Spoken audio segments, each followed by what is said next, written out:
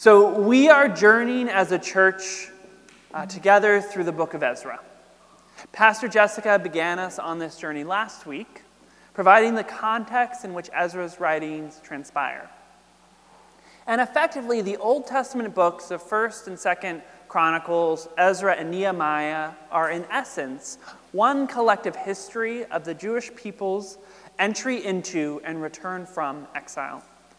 Specifically, the books of Ezra and Nehemiah, which, fun fact, for a very long time were considered just one book, are the main biblical sources for the history of the return of Jewish refugees, and the arc of the story told through these two books is one focused on major moments in the rebuilding of a religious community after the time of Babylonian exile, and a return and restoration of the Jewish community.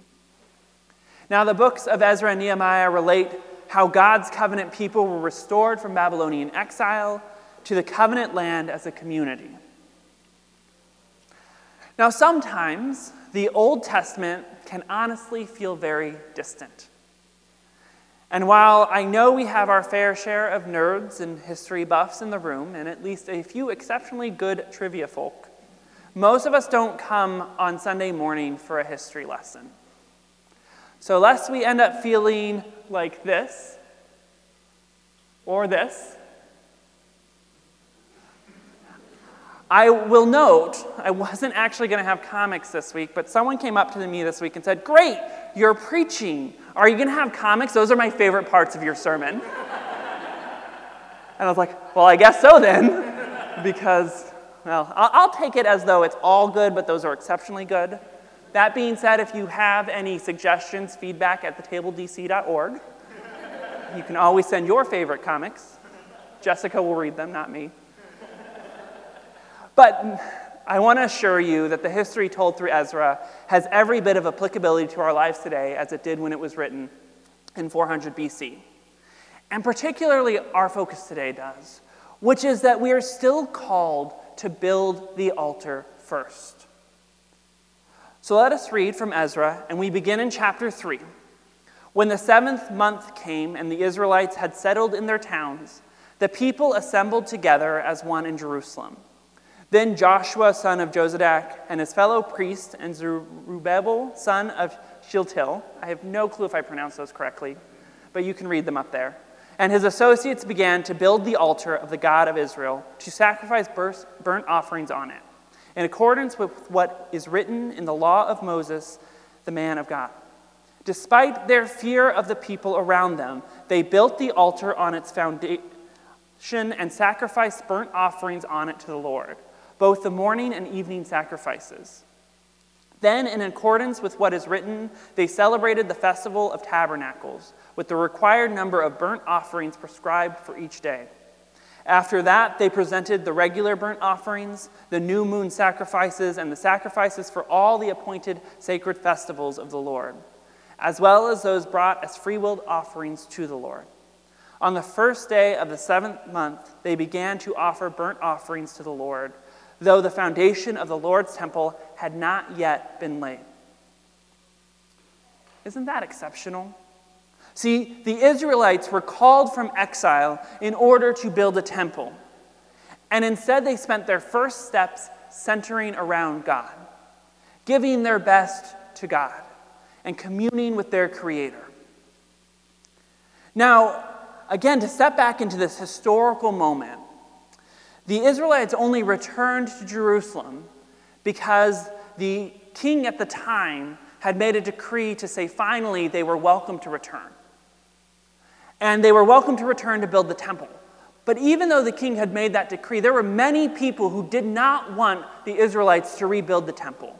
Many people who did not want to see the Israelites return as a community. And so people were afraid. It would have made perfect sense for them to begin by building a wall around Jerusalem to protect them from the people that wanted to harm them. Now, at the same time, what they were told to do was build a temple. And some of these people had so remembered the glory days, that beautiful temple in the time of Solomon, and just waited to come back to that moment of their glory time. with this beautiful temple. So it would have also made perfect sense for them to start laying that foundation as quick as they could for that temple, afraid that maybe the king would die, which seems to happen frequently in the Bible, or someone would just change their mind. But instead, they began with the altar. They didn't try to save the best items for building the temple, the building for God. Instead, they realized that they had to get their hearts right with God, that they had to worship their Creator and acknowledge God's goodness, even in the midst of all the struggle that was experienced during exile. See, an altar is a place where a sacrifice is offered. It is a place where we venerate, where we center ourselves, and where we worship, where we surrender what we possess. And we do so because we recognize that everything we have is God's anyways. See, what we need to understand is that rebuilding begins by seeking God first, with giving ourselves to God. And when the Israelites returned from exile, they didn't start by building the temple, they started by building the altar. Because it's at the altar that we can come to center ourselves in God, where we can find a place where we are reminded of our Creator, and a place where we acknowledge God's sovereignty. The altar is the place where we find new beginnings, where we can center as community, and where we are reminded of our immutable worth. Throughout the Bible, we see over and over again people come to the altar as a place for renewal, for new beginnings. In the Old Testament, we see many of the venerated leaders building altars for God in moments of great importance and new beginning. In fact, in Genesis 8, verse 20, we are told that the first thing Noah does when he exits the ark is that he builds an altar to the Lord, and taking some of all the clean animals and clean birds, he sacrificed burnt offerings to it. See, Noah started the renewed chance at life with God at the altar. In Exodus chapter 17, we see Moses build an altar at the defeat of the Amalekites, which symbolized a new beginning for the Israeli people as they moved towards the Promised Land, and marked a renewal in the Israeli people as they are reminded of what God could do. See, no one believed that the Israelites could beat the Amalekites, but God walked them through that. In 2 Samuel 24, we see David building an altar as a new beginning in his relationship with God after David had been weighed down by guilt. Now, as an aside, David is one of my favorite characters in the Bible because he messes up over and over and over again. Someone earlier yelled that he's messy, and he is. And why I love that is that David is still called a man of God, a man after God's heart. And honestly, this might sound a bit selfish, but if David can mess up as many times and as big as he did and still be good with God, there's hope for me too. Right? It reminds me that grace is really abundant in God's eyes. Now, at this point in 2 Samuel 24, a plague had ravaged Israel as a result of David's sin. And we read the following as David turns back to God. On that day, Gad, who was a prophet of God, went to David and said to him, "Go up and build an altar to the Lord on the threshing floor of Araunah the Jebusite." So David went up as the Lord had commanded through Gad. When Araunah looked and saw the king and his officials coming towards him, he went out and bowed down before the king with his face to the ground. Araunah said, "Why has my lord the king come to his servant?" "To buy your threshing floor," David answered, "so I can build an altar to the Lord, that the plague on the people may be stopped." Araunah said to David, "Let my lord the king take whatever he wishes and offer it up. Here are oxen for the burnt offering, and here are threshing sledges and ox yokes for the wood. Your majesty," Araunah gives all these to the king. Araunah also said to him, "May the Lord your God accept you." But King David replied to Araunah, "No, I insist on paying you for it. I will not sacrifice to the Lord my God burnt offerings that cost me nothing." So David bought the threshing floor and the oxen and paid 50 shekels of silver for them. David built an altar to the Lord there and sacrificed burnt offerings and fellowship offerings. Then the Lord answered his prayer in behalf of the land, and the plague on Israel was stopped. Now, as followers of Jesus, we no longer make sacrifices of animals or goods on physical altars. And we no longer do this because Jesus, through the cross, paid the price for our sins once and for all. We were released from the old covenant. When we were reading through Ezra, there were these lists of different sacrifices required, all under Mosaic law. And we don't do that anymore, and frankly, most of us probably even don't know what half of those were meaning. And that's okay, because we're not required to do them anymore. But that does not change the centrality of the altar as our starting point. See, we are told throughout the New Testament that we are still meant to start with the altar, and that the altar is a new beginning. In 1 Corinthians 10:31, we are reminded that whether you eat or drink or whatever you do, we are to do it all for the glory of God. And in John 15, we see Jesus tell the people listening that I am the true vine, and my Father is the vine dresser. Every branch in me that does not bear fruit, he takes away, and every branch that does bear fruit, he prunes, that it may bear more fruit. Already you are clean because of the word I have spoken to you. Abide in me, and I in you. As the branch cannot bear fruit by itself unless it abides in the vine, neither can you unless you abide in me. I am the vine, you are the branches. Whoever abides in me and I in him, he it is that bears much fruit, for apart from me you can do nothing. Jesus is providing a new way to conceptualize the altar. Jesus is saying, you still need to start with me. You still need to center on me. You can't produce good fruit if you're not abiding in me and with me. See, just as in Ezra, where we see the first act as building the altar, as a signal of a new beginning for the people of God, so must we first build our altar before we build anything else. And what is so important is even if we think everything is destroyed, even if we're in exile, even if we feel as separated as we've ever been from community, we can always come back to the rubble and build the altar. What does that look like practically? See, we no longer have a physical altar where we perform sacrifices to God. Instead, we have been released from the physical to bear the spiritual. See, Jesus calls us to the altar when he calls us to follow him. And no matter what we are called to do, we are called to the altar first, to construct our lives around the altar, around central worship.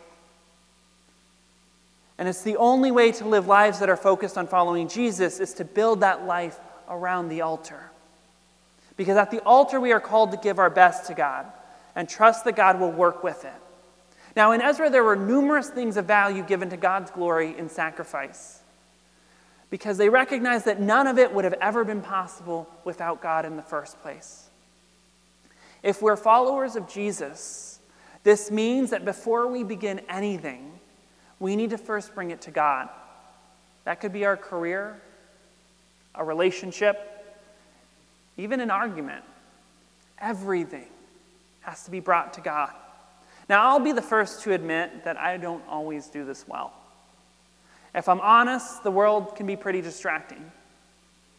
The reality is that my pedigree permits me to enter many doors, and I've been blessed with a lot of different opportunities. And sometimes, frankly, that can be distracting from what I am building around God. Now, many of you know that after college, I moved to South Africa to engage in education and youth empowerment-focused ministry. Many of you also know that this was the last thing I'd ever want to do. As I was thinking about what I should focus on after university, I was more focused on what would be the right next step for my future. And at the time, the Peace Corps fit into my 10-year plan. And I effectively would approach things where I would choose what I would want to do, and then I'd fill in the how this brings heaven to earth box after deciding, right? Now, I want to be clear, there's nothing wrong with the Peace Corps per se. And for many people, this may be what was being built around your altar. But for me, the reality is my heart wasn't centered in the right place. I was choosing a path that I thought would lead to some sort of definition of success rather than building my life around the altar. And part of that was that I felt the altar was asking for too much. See, when we talked earlier about David's altar, you'll notice that David recognized something very important. He could not sacrifice what cost him nothing. David needed to pay for the materials for the altar he would build for God. Now, as a young person, I actually considered going into full-time ministry. In fact, before I decided to go to university, I considered going directly to the Salvation Army Seminary to become an ordained minister through them.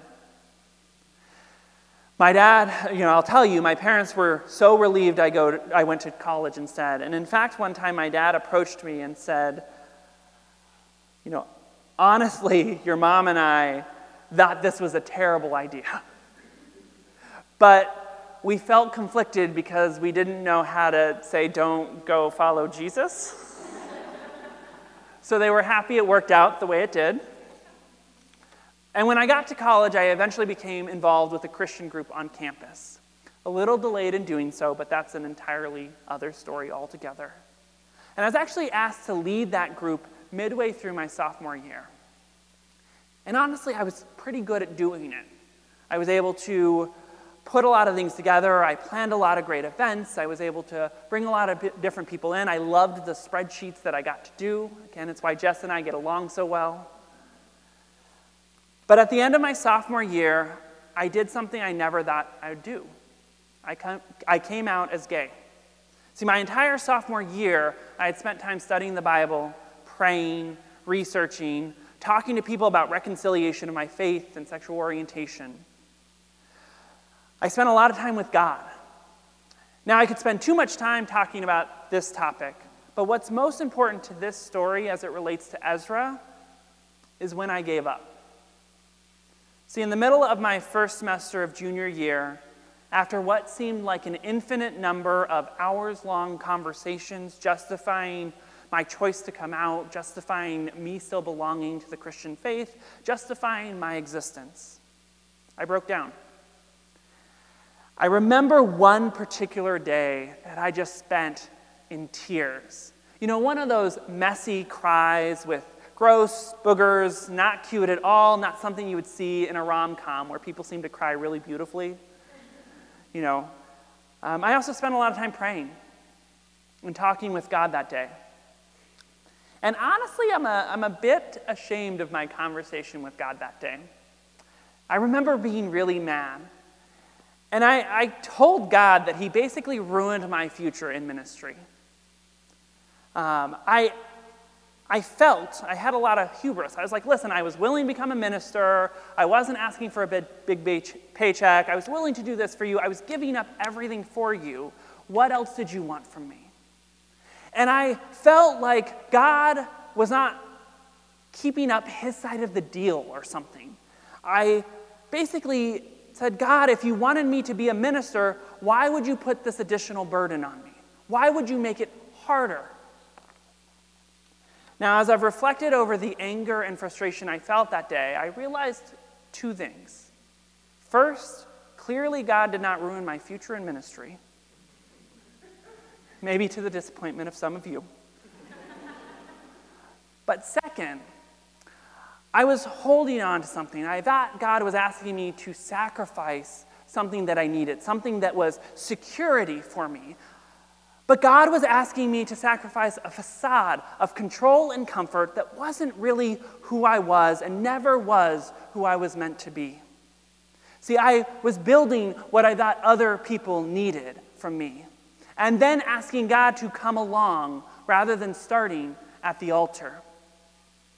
But see, when we try to build something for God, but don't build the altar first, we just end up with something temporary and hollow.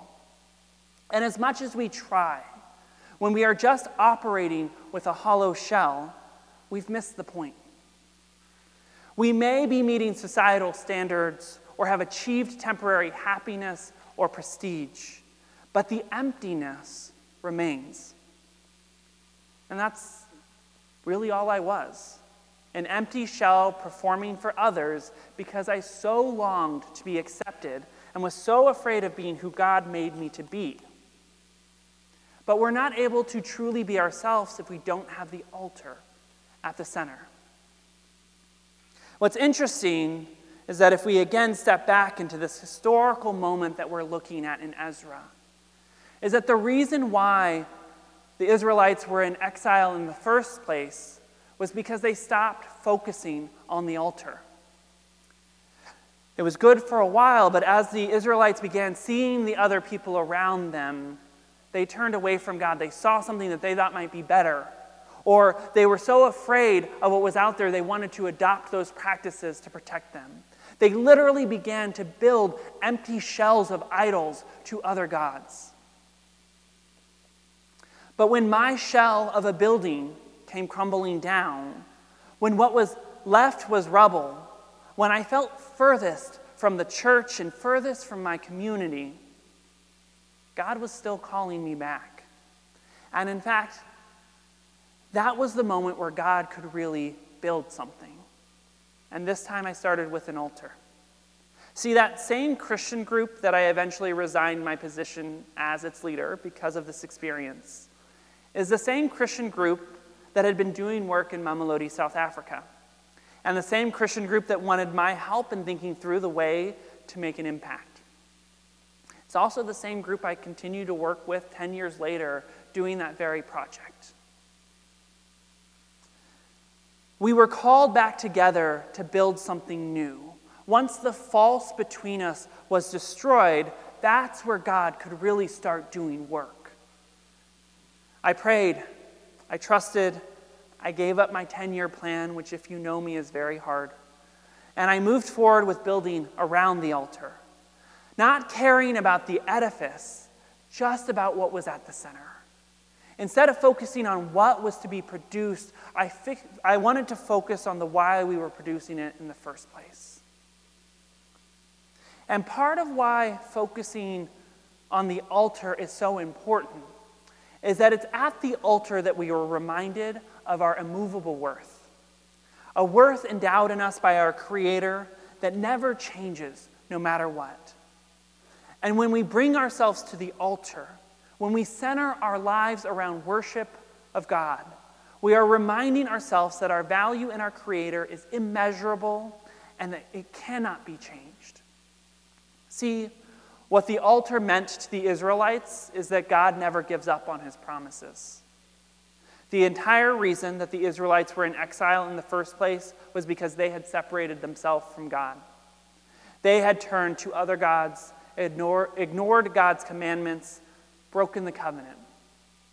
But all the while, God remained steadfast in his love and promises to his people. And God, as promised, returned his people to him, returned them home to Jerusalem to rebuild the temple. And God longed for his people to be there. And we see God fulfill promises throughout the Bible. We can know that when God promises something, it will hold. We can also know that no matter how far we stray, God wants us to come home, to begin anew in the rubble by building the altar and then constructing whatever comes next around a place where we can meet God. Now, if we're honest with ourselves, and if I'm honest with myself, this can be hard. Mostly because the idea of building the altar first, coming to that altar first, has implications for our everyday life. If we start with focusing on God, on bringing our best to God, it means that we are no longer in control of what we are building. And that's scary. The scary part about the altar is that sacrifice costs us something. We might be called to give up prestige or finances, or perhaps we might be called to give up our anger or indignance, our self-righteousness. We might be forced to give up our facade. See, the reality is that God asks us to bring these things to the altar so that he can fulfill his promises to us and so that we can be fully who he has called us to be. C.S. Lewis once wrote in the Screwtape Letters, which if you haven't read is a really intriguing writing, which is basically C.S. Lewis writing between two tempters back and forth about humans. He writes, "Remember always that he, God, really likes the little vermin, us, and sets an absurd value on the distinctness of every one of them. When God talks of their losing themselves, he only means abandoning the clamor of our self-will, and once they have done that, he really gives them back all their personality, and boasts, I am afraid sincerely, that when they are wholly his, they will be more themselves than ever." Now, when we start with the altar, we realize that what we sacrifice at the altar is nothing to what we build around it when we keep God at the center. Let us pray.